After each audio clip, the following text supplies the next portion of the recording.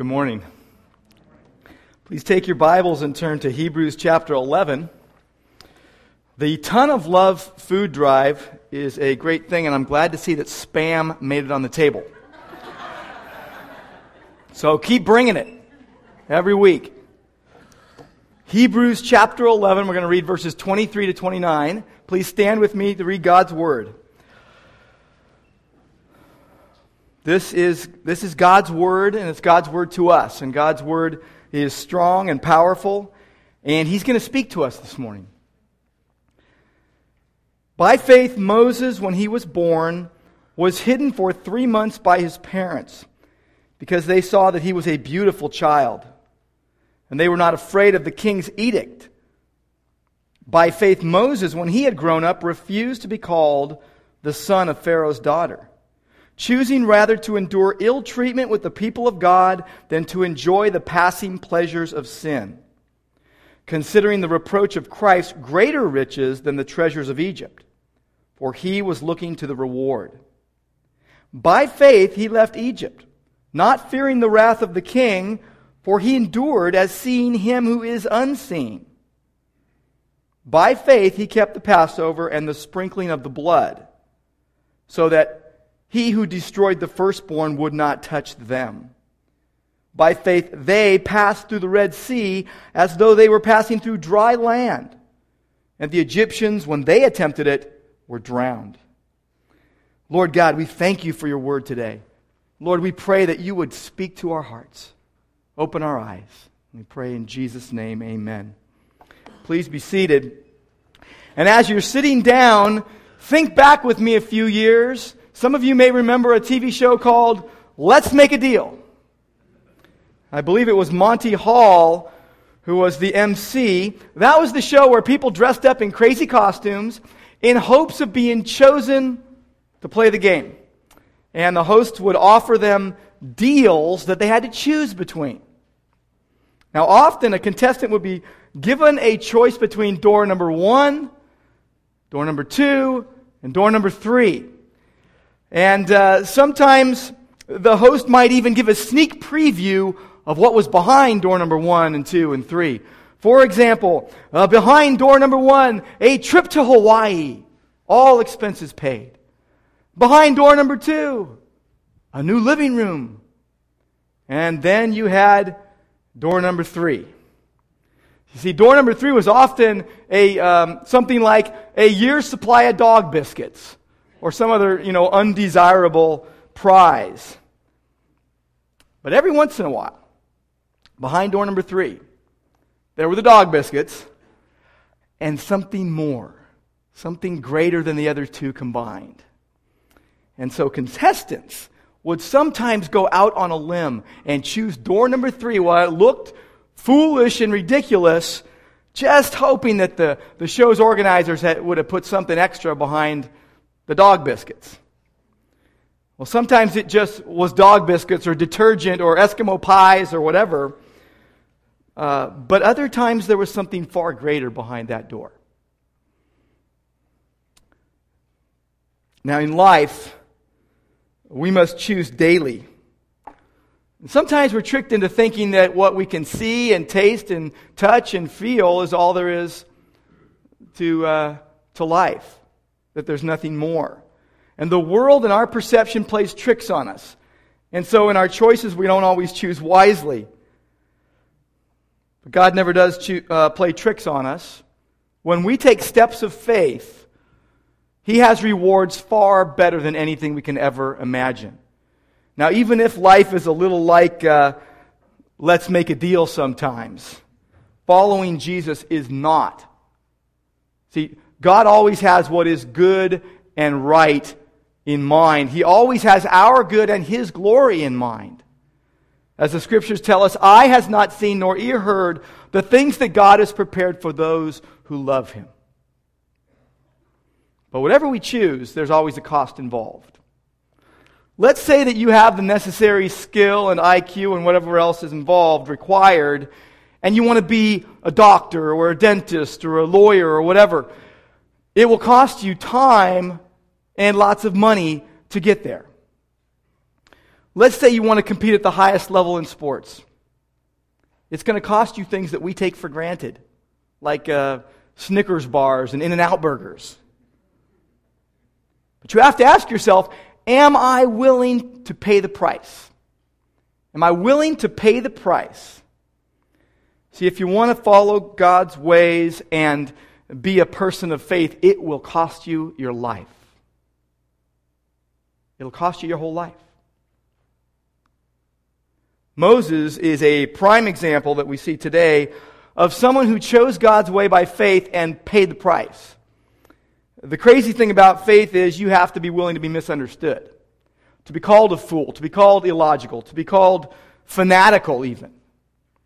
But God says in Hebrews 11:6 that without faith it's impossible to please Him.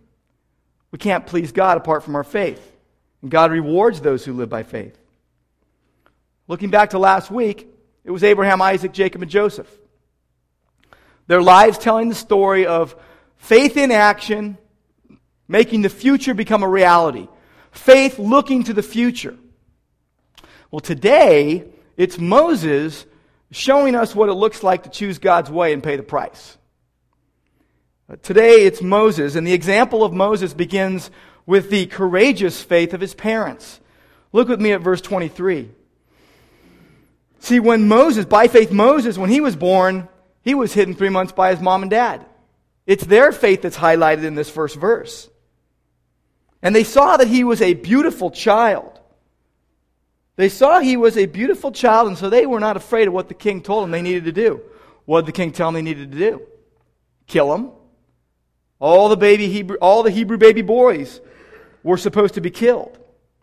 But they were willing to risk their lives to save his. They did not kill their son as the king commanded because he was a beautiful child. So does this mean that Moses' mom and dad were playing favorites based upon looks? He's so beautiful we can't do it. Now if he was ugly on the other hand, I know all children are beautiful in the eyes of God. But can you really tell me that every baby is beautiful? Allie had a cone head. Big old honking cone head. And I was like, when's it going to go down to the regular shape? But see, something deeper than looks is meant here. It wasn't just that he was so good looking as this little baby. See, by faith they saw what no one else could see. Moses was destined to be used by God in huge ways. So they risked their lives to save his. They put their lives on the line to follow God and were willing to pay the price. So we see the faith of Moses' mom and dad. We also see the faith of Moses himself in a much bigger way because there's more things said about him. He stands as a shining example of a person who was unafraid to be rejected by the establishment in order to do what he knew was right. Look at verse 24. By faith Moses, when he had grown up, where the scriptures tell us when it was about 40 years old. Well, when he had grown up, he refused to be called the son of Pharaoh's daughter. Well, what's the big deal? What's the big deal there? When he was 40 years old, he publicly identified himself as a Hebrew. Rather than the Egyptian son of the daughter of Pharaoh. So what's the big deal? God put it into his mind. It's very interesting. Go to Acts chapter 7 with me for just a moment. Stephen, the martyr Stephen, spoke about Moses. And in verse 23 of Acts chapter 7, here's what we read. When he was approaching the age of 40, it entered his mind to visit his brethren, the sons of Israel. God put it in his mind. And when he did that, and what happened next, he renounced his relationship to Pharaoh and his court. He chose to join up with Israel, and that was huge, what he was giving up when he did that. See, the royal princess had adopted Moses after she found him in the Nile River, by the Nile River there. He had been left out by his parents. They'd made that little ark for him, a little bassinet, put it in by the river, and his real mom, as we know from Exodus, actually got to care for him while he was a child. But Pharaoh's daughter officially claimed him as her own son. Now later on, he kills an Egyptian for picking on a Hebrew. And he officially denied his Egyptian heritage at that point. But Moses' choice is very significant. He preferred, as verse 25 tells us, to suffer ill treatment with the people of God than to enjoy the passing pleasures of sin. To enjoy the short-lived pleasures of sin. And this illustrated his faith. To suffer ill treatment literally means to suffer bad times with. So Moses chose bad times over good times. Who does that? Moses chose bad times with the people of God over good times with his adopted Egyptian family.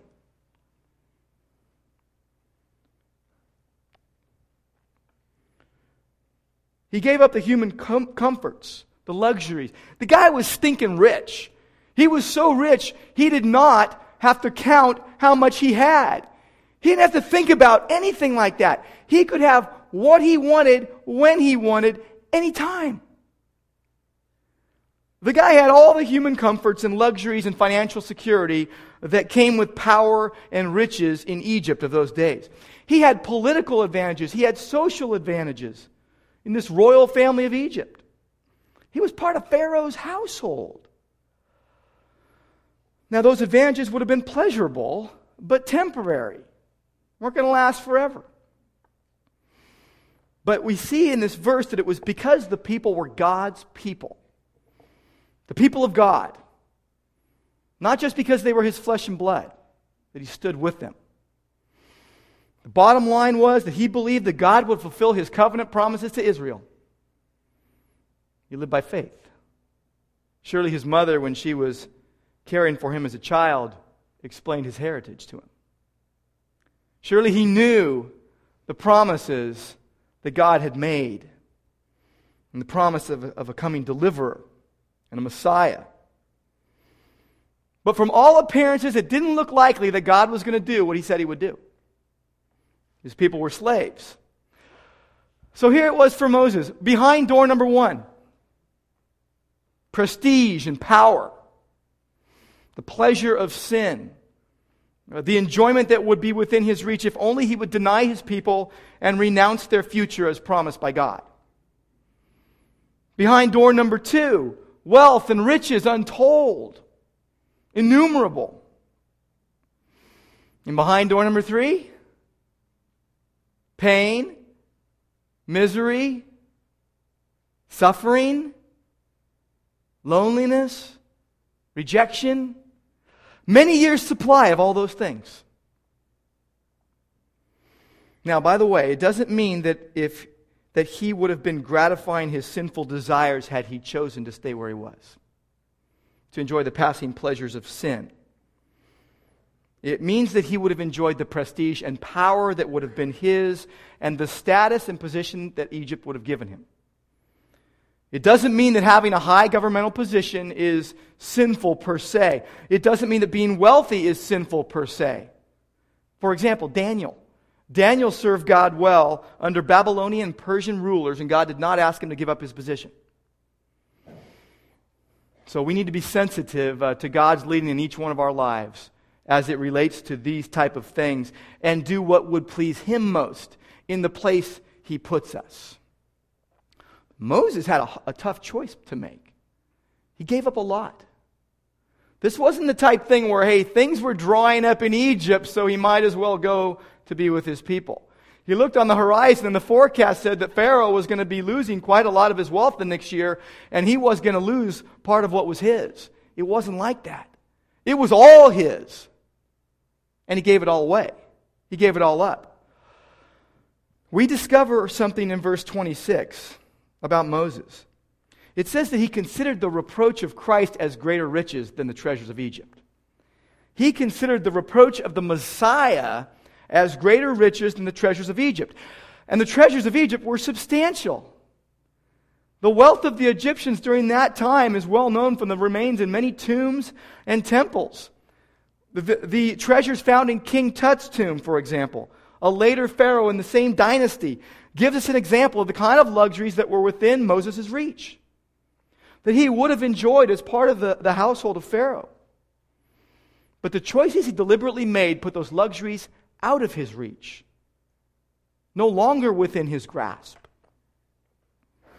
Although he was raised to take his rightful position within the household and the court of Pharaoh, the royal court, although, as Stephen says in Acts chapter 25, he was learned in all the wisdom of the Egyptians, he was mighty in words and deeds. Although Egypt was the greatest power in the world at that time, he chose door number 3. People must have thought he was a fool. People must have thought he had lost it. After weighing and considering the facts, he considered the reproach of Christ greater than what he owned in Egypt. Now, what does the reproach of Christ mean?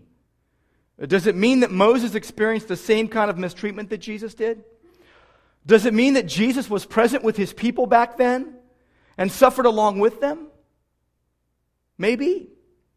But most likely it is this, that Moses understood a large amount of messianic truth. And he realized that by identifying himself as the deliverer of Israel, as he did in Acts chapter 7, verse 25, he would invite upon himself the same reproaches that would come upon the coming Messiah, who would fulfill the covenant promises. See, Israel was God's chosen nation. Moses knew it, and though through her was to become the Messiah. And so by faith, what Moses was doing was anticipating the spiritual riches that would come in when Messiah came. The spiritual riches of the heavenly kingdom of God. Verse 27 says, by faith he left Egypt. Left. He endured. He saw him who is unseen. Scriptures tell us that no one has seen God at any time. You can't see God and live. But by faith he left Egypt. Literally, he forsook Egypt. And he went into Midian. Now, this happened when he killed the Egyptian. Ended up being gone 40 years. Then when God had prepared him, in his own time, God spoke to him from the burning bush. Told him, take off your shoes. The ground which you are standing on is holy. And here's what I'm going to do. But when he went into Midian, what we find out in Hebrews is he wasn't just running from Pharaoh's vengeance. He wasn't just running from Pharaoh's retribution against him. The motivation was his faith in God. He saw by faith, seeing him who is unseen. They say seeing is believing. It's really the other way around. Believing is seeing. He was looking to the reward. He was looking to God's reward of faith. Literally what he did was this. He looked away from the treasures of earth to God. He looked away to all the stuff that he could have built his life upon. He looked away from all the stuff that he could have propped himself up with. And he looked to God instead. Because he was looking to the reward. He knew that what he had right here on earth wasn't his reward. That wasn't his beautiful reward that he would someday. His focus wasn't on himself, it was on God and what God wanted to do in and through him. Yeah, he had his moments. Yeah, he was a sinful man. but he was focused on the ultimate reward that he would experience in the life to come. Jesus talked a lot about stuff like that. Matthew chapter 6, verse 19. Part of the Sermon on the Mount. He said, "Don't store up for yourselves treasures on earth, where moth and rust destroy, and where thieves break in and steal. Store up for yourselves treasures in heaven, where neither moth nor rust destroys, and where thieves do not break in and steal. For where your treasure is, there will your heart be also." He was looking forward to the riches he would enjoy with Christ in the heavenly kingdom. See, this thread of faith ran from Moses' parents to Moses and then rubbed off on his people. Rubbed off on the people he led. In verse 28 we read, "By faith he kept the Passover and the sprinkling of the blood, so that he who destroyed the firstborn would not touch them."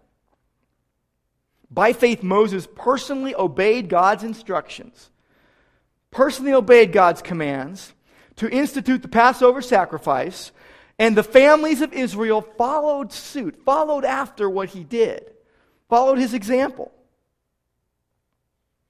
What did they do? They killed the Passover lamb. They sprinkled the blood on the two sides and the doorposts of the entries to their homes. They believed that God would spare the firstborn in their homes. And they also believed that God would kill the firstborn of every Egyptian family. That was by faith. In verse 29, you see more of the faith of the Israelites in action. By faith, they, all of them, Moses and his people, passed through the Red Sea just like it was on dry land, while the Egyptians were drowned in that same Red Sea. They were miraculously saved by God. They were delivered by God. Israel trusted God and went through the waters of the parted Red Sea like dry ground. See, they believed the waters wouldn't kill them. They believed they could walk all the way through and not have the waters come on top of them and drown them. Now, the Egyptians were drowned in that same sea when they chased after the Israelites. Moses' mom and dad, Moses, his people, by faith, they lived. See, in Moses' example, we see that Moses was a somebody, an important guy, and he became a nobody. You know, you kind of like it when the story goes the other way around usually, don't you? You know, starts out as a nobody and rises to the ranks and becomes a somebody. And Moses took the path of downward mobility. He descended the corporate ladder. Why? Why did he do it? We know he did it by faith. We know he did it because God wanted him to. It was what would please God. And here's another thing. We look at it and go, tragedy in the making. No. What he gained was far greater than anything he gave up. I believe that all roads in Scripture lead to or from the cross. I believe all roads in Scripture lead to or from Jesus, from Calvary. And in Moses' faith, we are pointed to Jesus. Moses' rejection, his disgrace, was right in line with what Christ experienced. It foreshadowed what Jesus would later show on the cross. He knew that the prizes of earth were literally trash compared to the ultimate reward.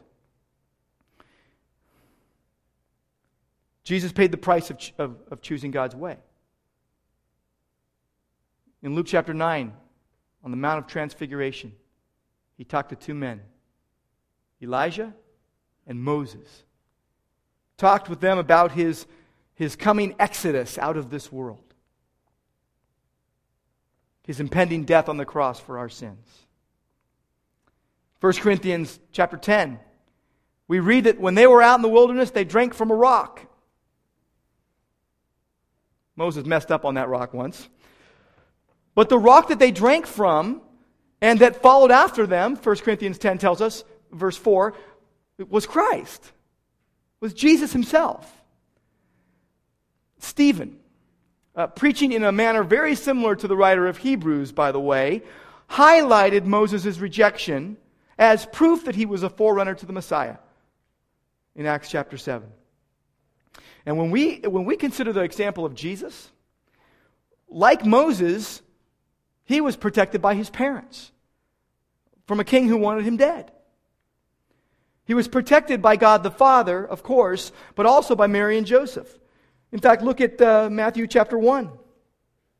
Matthew chapter 1 in the account of the birth of Jesus. What we see is that Mary and Joseph risked their lives and their reputations to follow God.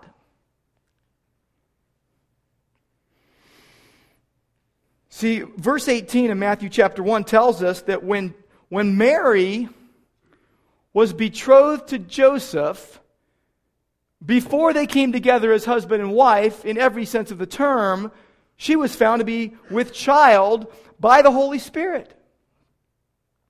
And Joseph, her husband, was a righteous man. And so he was going to do what would be a righteous man's act. He was going to let her go and not disgrace her publicly, but send her away, basically divorce her secretly. He was considering this. That was his option. That was door number one. But when he had considered it, the angel of God spoke to him in a dream. And here's what he said. Joseph, son of David, don't be afraid to take Mary as your wife, for the child who has been conceived in her is of the Holy Spirit. She will bear a son, and you will call his name Jesus, for he will save his people from their sins. So the carpenter had a dream. People would have called him foolish, illogical, fanatical, sinful. I wonder how many people spoke behind Mary and Joseph's back. I wonder how many people called Mary names behind her back or thought it. I wonder how many people called Joseph a fool.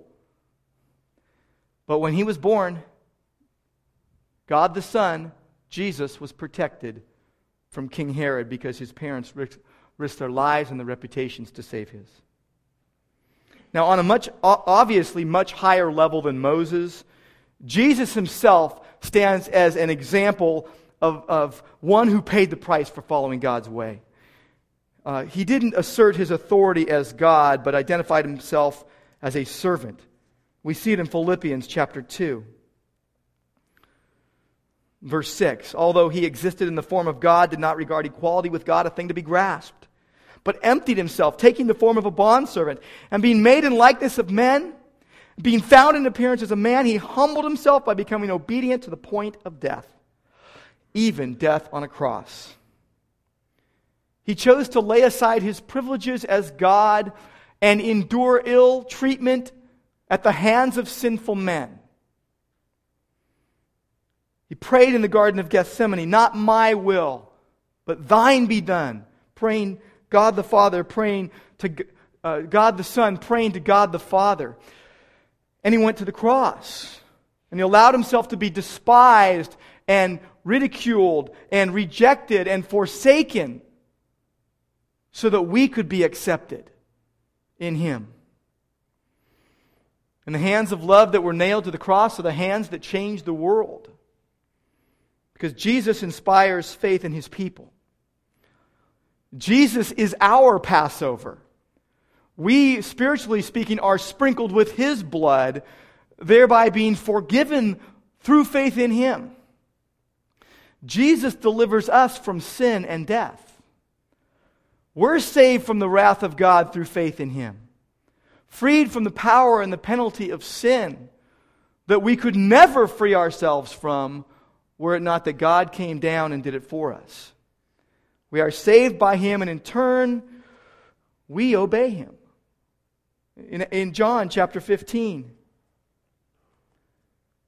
in verse 12, we read this. This is my commandment, that you love one another. Just as I have loved you. Greater love has no one than this, that one that lay down his life for his friends. You're my friends, if you do what I command you. Well, the question for us today is, what will we choose? What will we do as we sit here and as we walk out the door and go about our daily life? What if we were counted among those of faith who choose the harder route, who choose the harder way by faith? See, you may be faced with choices that seem like no-brainers. A comfortable existence or living in poverty. Which one should I choose? A pleasant work environment or one with hardship and strife? A new marriage with someone who really understands you, or staying in the struggling one you're in with someone who just doesn't like you too much right now? Now, you'd be a fool to choose the harder of the two ways, right? That's what many people and many Christians will tell you. Choose door number one. Take it. You deserve it. What if Moses' trusted advisors had counseled him like this? You deserve to be happy. You've worked too hard to give all this up, Moses. You'd be a fool to do that, Moses. But not if God is leading you. See, all that glitters is not gold. And the myth of the greener grass is just that. It's a myth. What would have been easier for Moses? Remaining a part of the royal family or becoming a slave? Making bricks with less straw. What would have been easier for Moses? Staying in Egypt or spending 40 years in the wilderness? Misunderstood by the people God wanted him to deliver. What would have been easier for Moses? Running for the high ground or walking through the Red Sea? He consistently resisted the easy routes for ones that had less than desirable consequences.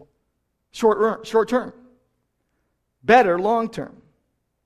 What would have been easier for Jesus' earthly father when faced with a pregnant wife and the explanation that God was the Father?